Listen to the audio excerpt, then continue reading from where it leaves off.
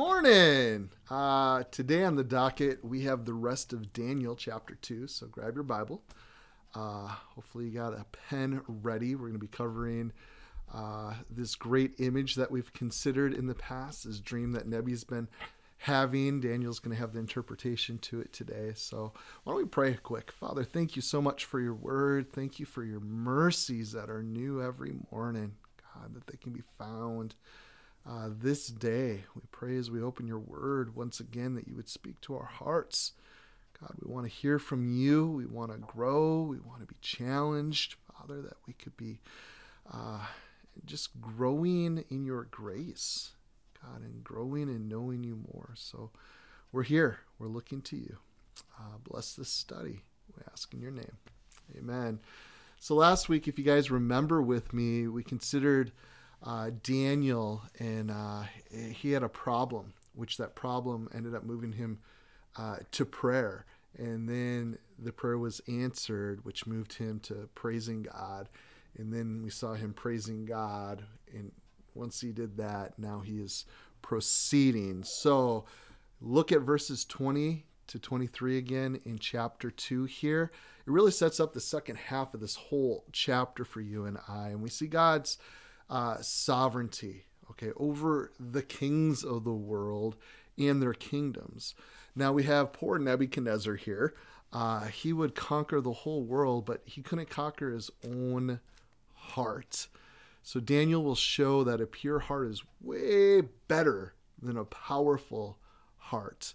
So let's take a look at the interpreter here of the dream, Daniel. We'll look at verse 24. Therefore, Daniel, he went to Arioch, whom the king had appointed to destroy the wise men of Babylon.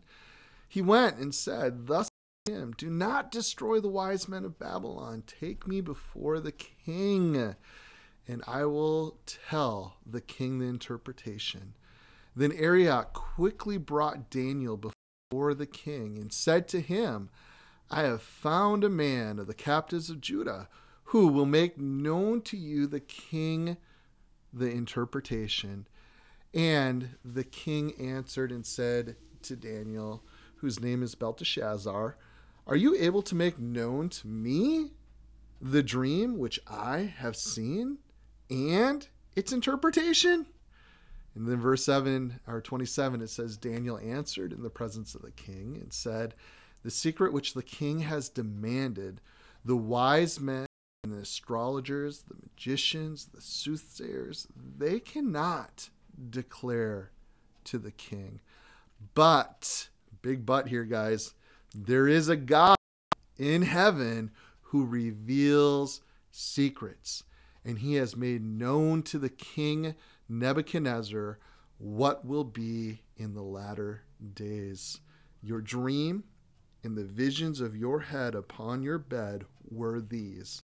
As for you, O king, thoughts came to your mind while on your bed about what would come to pass after this. And he who reveals secrets has made known to you what will be. But as for me, this secret has not been revealed to me because I have more wisdom than anyone living, but for our sakes who make known the interpretation to the king, and that you may know the thoughts of your heart. So if you guys look there at verse 24, Daniel here is graciously pleading for his opponents. That's very kind of Daniel, wasn't it? We need to remember, guys, that God works best in the impossible situations. Prayer is our most stable source of help. To be specific with our praise, as we saw there in verses 20 to 23, Daniel didn't give some generic praise the Lord, or God is good, but he praised him specifically for specific things. So question, would you rather hear your boss say to you, hey, you're good, or hey, you did a really good job last week on that report that you turned in? I think some of us might just be thankful for a boss to say either. But we like this, specifics. We see in verse 25 to 27 here, Daniel's being brought before the king. And then he gives glory to God in verses 28, 29, and 30 there. He made sure that they didn't think that he had any power, right? But there is a God in heaven who reveals secrets, and he has made known to King Nebuchadnezzar. Okay, so he gave glory to God. It's God who's doing this. So when God uses you, do you tell your story, or are you sharing God's story? And how we go about that? Do we do it boastfully? I'm guilty of proudly being the hero in stories before. I think we probably all have. I want to share with you guys, we all are very familiar with Proverbs 3, 5, and 6, right? But verse 7, a lot of people miss that. And it says right after those awesome scriptures, do not be wise in your own eyes, okay? If we're really going to lean on the Lord, if we're really going to look to him, we need to be in a place of humility, okay? Not having our eyes on our own wisdom. Another proverb in 26:12, it says, do not be wise in his own eyes. There is more hope for a fool than for him. Okay, so we're exhorted there. Also, Romans 12:16 is a good one. Do not set your mind on high things, but associate with the humble. And do not be wise in your own opinion. So it is good to recognize the Lord, to give him the glory, because it really is him at work.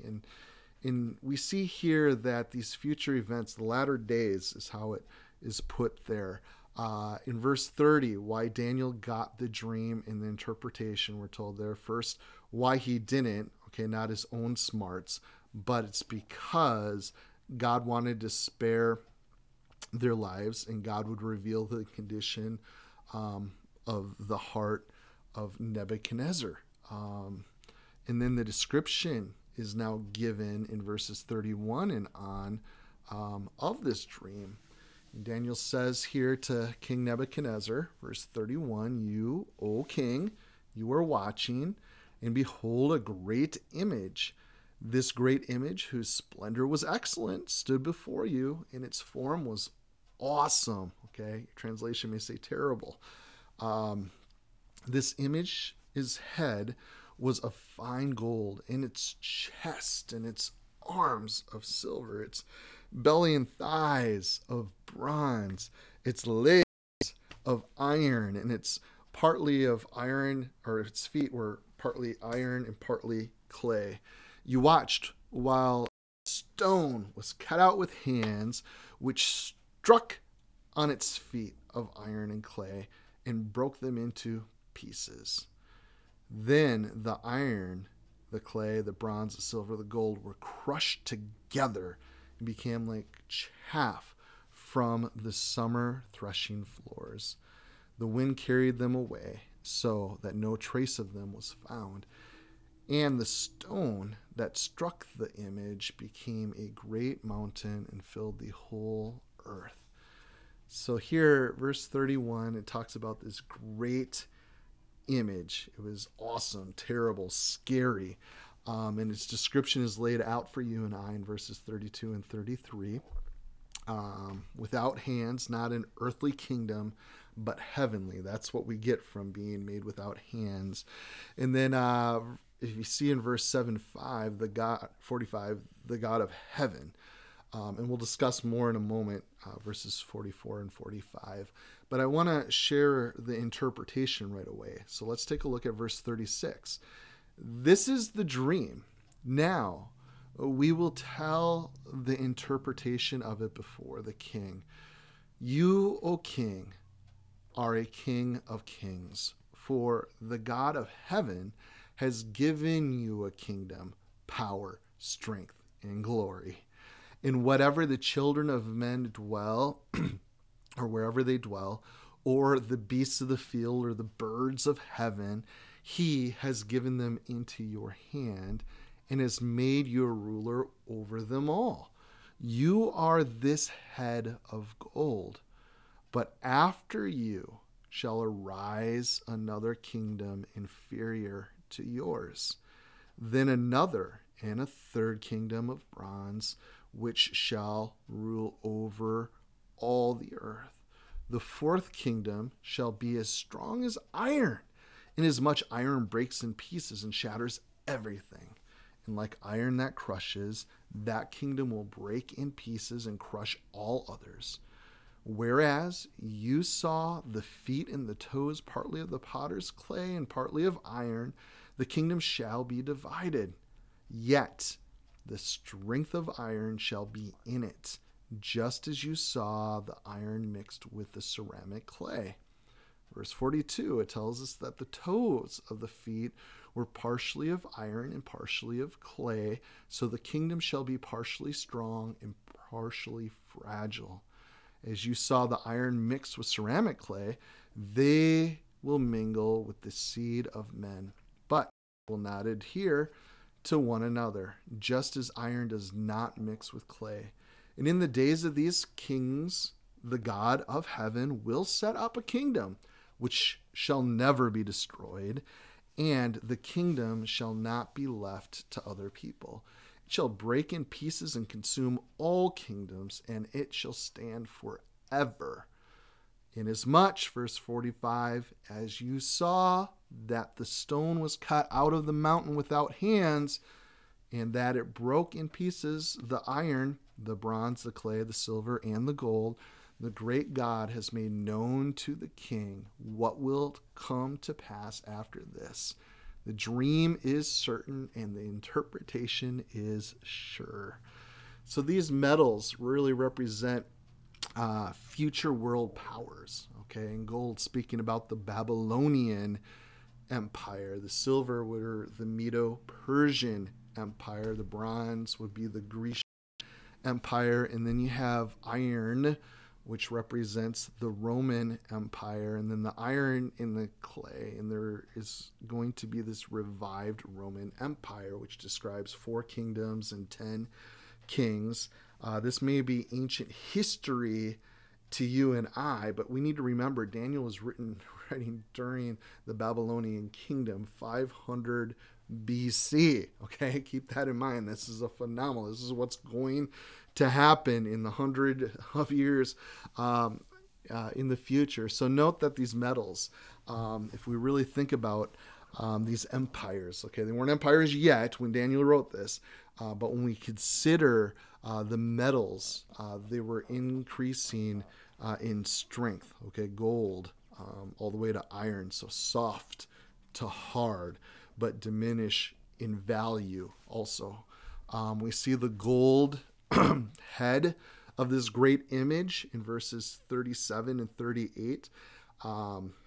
This is you, King Nebi, is what Daniel was interpreting there. That's the Babylonian Empire. And I want you guys to note Isaiah 14:4 with me, because Babylon is actually called gold there. And I think that is so cool that we see that in another prophet, that you will take up the proverb against the king of Babylon and say, how? The oppressor has ceased, the golden city ceased. Okay. So why gold? Well, some historians have told us that the city really dripped. It was full of gold. The walls, the buildings were all overlaid with gold. Herodias, he was a Greek historian, visited Babylon about 90 years later and told us that. And then we have the silver, the chest, the arms were all silver in this awesome image that Nebi saw. And that spoke to the Medo-Persian Empire, this dual empire. They worked together to defeat Babylon. And we know the story, the Euphrates River there ran around, causing a moat there around Babylon and through But the Medes and the Persians, they diverted the Euphrates River there, and it all dried up. And because it dried, the level dropped, and they were able to get in underneath and attack them by night. The Kurds would be modern day Medes. Iranians are the Persians of today. And it's neat because if you think about it, they had this long standing relationship even to this day. The kingdoms were made up of King Darius the Mede, but also very powerful princes, we're told. So strong here that the king couldn't change a law without his nobles actually consenting to it, which is why the authority structure was inferior to Babylon, which we saw in the first part of verse 39. A good example of this is if we remember the book of Esther. My daughter Shalom, that's her second favorite book. Which, by the way, I might have her join us next week because her favorite story in the entire Bible is Shadrach, Meshach, and Abednego, Daniel chapter 3 in the fiery furnace. She loves that story. She may have some fun insights for us. But anyways, Esther's her second, and we read in Esther 8:8, "You yourselves write a decree concerning the Jews as you please in the king's name, and seal it with the king's signet ring. For whatever is written in the king's name and sealed with the king's signet ring, no one can revoke." No one can. So we see that in the scriptures. That's Esther 8:8 there. So the question, why this silver? Well, silver became prominent for coinage in the ancient Persian Empire. Verse 39, we're also told of the bronze, the belly and the thighs, and that would be the Grecian Empire. It was led, of course, by Alexander the Great. All the earth, we're told, wasn't said of the last kingdom. We know that by the age of 33, Alexander had conquered the known world, and he sat there by the Euphrates River and cried because there's nothing else left for him to conquer. And this would bring in that Hellenistic period in which the Greek culture and language before Christ was born, and that's really brought in why we have the New Testament all written in Greek, because they were in power there. So why two things? Thighs. Why two thighs here? Look at verse 32 here. Alexander left his kingdom to his 4 generals. That's what we know from history. Only 2 that became powerful out of the 4. The Empire of Syria, Seleucid dynasty, it's known as, much bigger than Syria today. But we also had the Empire of Egypt, which ran by Ptolemy. It was controlled there, North Africa area. So bronze we have also. So why the bronze? Well, historians let us know that Greece heavily used bronze. Their soldiers would be all dressed up, outfitted with it for battle, used it for shields. In verse 40, the iron, the legs, okay, speaking about the Roman Empire here. 2 legs represented, according to history, the East and the West divisions. Constantine made Constantinople, Istanbul, okay, of the East capital, 33 AD. So it was really a split. It was religious in nature. The Orthodox split, church split there. East, that would be Turkey, from the Roman Catholic of Rome, the West. Though they had made many differences, allegiance really to the Roman Pope was one of the big motivators for them. It was rooted more in political things if you really read up on it. But the question for us, again, is why iron? Well, strong as iron, but breaks in pieces. Rome didn't take over or just defeat their enemies. They really crushed them. So the strongest of all the empires was going to be Rome. And Rome was never destroyed or taken over, but it just simply fell apart. That's what we know of the Roman Empire.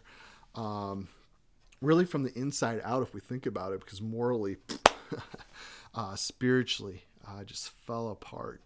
Now we read in verses 41 and on here, the mixed iron and the clay, the 10 toes, the revived Roman Empire were revived because it's really an extension of the old empire. So after this gap of time, which we see in verse 44, the first part of it, in the days of the king. So here it is called, today there we have the European Common Market, okay? The economic community, the EEC there. They have their headquarters in Geneva. Borders are very relaxed. I remember when I was in Bible college in Austria, driving around, we took a wrong turn and we find ourselves in Italy. Okay. We were able to cross borders, no problem. Everything's together there. Anyways, we've given the description here of 4 kingdoms. That's what we need to be catching. And not a kingdom, but 10 kings. So they will not adhere to each other, which we saw in verse 43. So we'll talk again about these guys in Daniel 7. And also, we've been studying Revelation on Sunday mornings together, and we'll be taking a look at this specifically when we get it into chapter 17 together. So why this iron and clay? Well, it really, symbolizes for you and I the unstable extension of that Roman Empire. Okay, we are rapidly approaching the end times, okay, the end of all time, really. And we see a society that's cracking more and more every day. Okay, we see it on the news daily. As we consider the stone in verse 44 and 45, we saw it back there in 34 and 35. The stone is the Messiah who's going to destroy the kingdoms of the world at the end of the tribulation. You see how this is tying into last day things. There will be this revived Roman Empire. Christ will return. We know of Armageddon from the scriptures. Once that takes place, he's going to set up his own kingdom here on earth. The mountain that fills the earth. Okay, I think that is so cool to think about. And this vision really covers that time of the Gentiles. Open up in your Bibles here to Luke chapter 21 here. Look at verses 23 to 28. It says, "But woe to those who are pregnant and to those who are nursing babies in those days, for there will be a great distress in the land and the wrath upon this people, and they will fall by the edge of the sword and be led away captive into all nations. And Jerusalem will be trampled by Gentiles until the time of the Gentiles are fulfilled."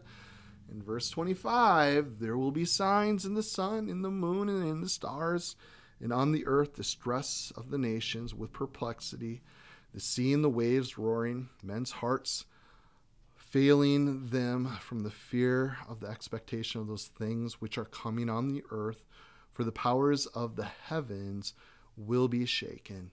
Then they will see the Son of Man coming in a cloud with power and great glory. And when these things begin to happen, look up, lift up your heads, because your redemption draws near." I love it, guys. So this time starts with this Gentile king, Nebuchadnezzar. Okay, the invasion of Judah, to the second coming of the Messiah, that whole time period. So during this time of the Gentiles, these Gentile powers dominated Israel. Okay, they were no longer able to rule themselves. They were taken into captivity. No descendant of David to sit on the throne. So Jesus is referred to as a stone in many places. Flip over to Matthew's Gospel 21, Matthew 21. Look down at verse 42, and we will see that here. It says in Matthew 21:42, Jesus said to them, "Have you never read the scriptures? The stone which the builders rejected has become the chief cornerstone. This was the Lord's doing, and it is marvelous in our eyes. Therefore I say to you, the kingdom of God will be taken from you, Israel, and given to a nation bearing the fruit of it. And whoever falls on this stone will be broken, but on whomever it falls, it will grind him to powder." So this is certain and sure, guys. This will happen. God says so. So wrapping this up this morning, the rest of Daniel 2, look at verse 26. Let's go back there. We see a promotion take place for Daniel. Verse 46, the king Nebuchadnezzar fell on his face, prostrate before Daniel, and commanded that they should present an offering and incense to him. The king answered Daniel and said, "Truly your God is the God of gods and the Lord of kings, the revealer of secrets, since you could reveal this secret." And then the king promoted Daniel and gave him many great gifts. And he made him ruler over the whole province of Babylon, the chief administrator over all the men of Babylon. Also, Daniel petitioned the king that he would set Shadrach, Meshach, and Abednego over the affairs of the province of Babylon. But Daniel sat in the gate of the king. So here we have a very powerful king on his face before this little Jewish lad. What a picture. Okay, unfortunately, Nebuchadnezzar's going to forget this later. And I think we have to learn, just like we're going to see God teach Nebi, that God is sovereign, that he is in control. And some of us want to learn the hard way. That's one thing I love about where Daniel's taking us and where we're going. We don't have to learn the hard way. We can read of others and their experiences, their shortcomings, their faults, their mistakes, that we wouldn't do the same. So where God lowers him, we're going to see it's going to be to an animal status. Anyways, we'll get into that next time. A couple weeks from now. Verse 48 here, this word over, that's why they want him to become lion's lunch, okay? Because Daniel was put over them, okay, in a few chapters here. God has given him a place of just oversight, authority, and they don't like that. Look at verse 42. When you come to the God's throne, then you don't have to fear the king's throne. That's one thing I love with Daniel. You know, he's going before Nebuchadnezzar, I mean, King of Kings here on earth.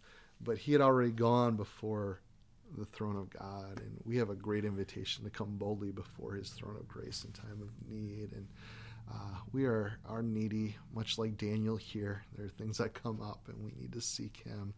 So Daniel knew the God of heaven. That's huge. His mercy in verse 18, he knew that God hears prayers, and he answered the prayers in verse 19 and on. He revealed secrets to that dream in verse 28. He establishes the rulers that we saw in verse 7. And when one day he's going to set up his own kingdom. Okay, that was prophesied here. I hope you guys see that and you're getting the big picture. That was verse 44. So remember, all investments in earthly kingdoms, they're temporary at best.